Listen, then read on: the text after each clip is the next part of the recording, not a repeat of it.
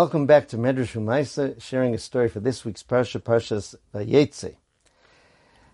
When Rav David Abuchatzeira of Nahariya was a young man, his father told him soon after his marriage that he should go to Nahariya and see what he could do. Nahariya at the time was a place with very few Torah observant Jews. Rav David went for a short visit, and he came back and he told his father, I don't think I'll be able to accomplish anything there. There seems to be no religious infrastructure, not enough interest. His father told him to go back and to find out if a tzaddik ever slept in Nahariya. So he went back and spoke to some people who did remember that when Rav Aharon of Belz escaped from Europe, he came into Eretz Yisrael via Lebanon, and the first place he slept was in Nahariya. His first mincha that he davened in Eretz Yisrael was in Nahariya. He slept in Nahariya.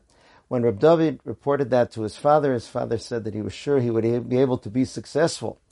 And so it was that Rav David created a revolution and tremendous Torah institutions in the city of Nahariya. I was told that story by Rav Yehuda Lau, Shlita, youngest son of Rabbi Yisrael Meir Lau, Shlita, who was the chief rabbi and Rav of Tel Aviv. Rav Yehuda has a yeshiva in Tel Aviv and does a lot there. And he says, if Nahariya, which had that one tzaddik sleep there, could have such success, so certainly Tel Aviv will be able to get stronger and stronger because so many tzaddikim slept in Tel Aviv.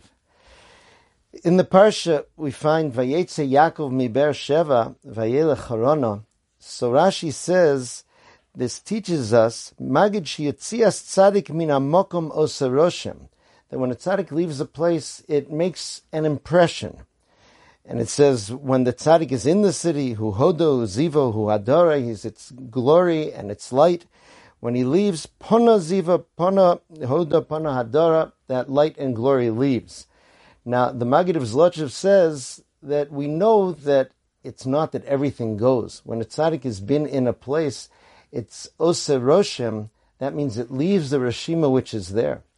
And, he says, that means that Pana Ziva is like Vayifen, to look back, meaning that when people are trying to serve Hashem in that place, the light and the glow and the kedusha of the tzaddik that was there is able to, so to speak, be brought back and to be reawakened and to help that place in their avodas Hashem. We find the opposite, he says, in a famous parish of the Maggid Mikozhnitz, who said that Shnaim sheyoshvim ve'ein beineim divrei Torah. In Pirkei Avos it says, if two people are sitting and there are no words of Torah exchanged between them, harei ze moshav leitzim. Behold, this is a sitting place of scoffers, of leitzim, of jokers. So the question is, right, why doesn't it say they are leitzim? What does it mean this is a place of? So he explained, how can it be that two Jews are sitting and they don't share divrei Torah? It must be that there's a counterforce, that there were people who sat on that bench before and they were leitzim, they were scoffers. And the negative impression they left makes it difficult for the two Jews to share divrei Torah. Mida tova meruba, the good is always more powerful. So therefore, in places where the tzaddikim were, it leaves a roshim, it leaves an impression that brings bracha and assistance to those who come after there. In the current war, which will hopefully be over soon with Am Yisrael's victory, many soldiers have mentioned getting chizuk from the historical fact that Rabbi Yisrael Najara, who one of the most familiar facts about him is that he composed the famous Zemer Kori Bon Olam, was the Rav of Aza.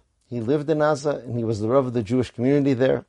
I saw also that Rabbi Avram Azulai, the Chesed LaAvram, the great-grandfather of the Chidah, also lived in Aza. Tzaddikim have been places, have done things, and they never think just about themselves or just about their time. They're leaving power and force in the places where they are. May the chus of the tzaddikim be a source of help and protection for those in Aza and for all Jews everywhere. Wishing everyone a wonderful Shabbos and Kol Tuv.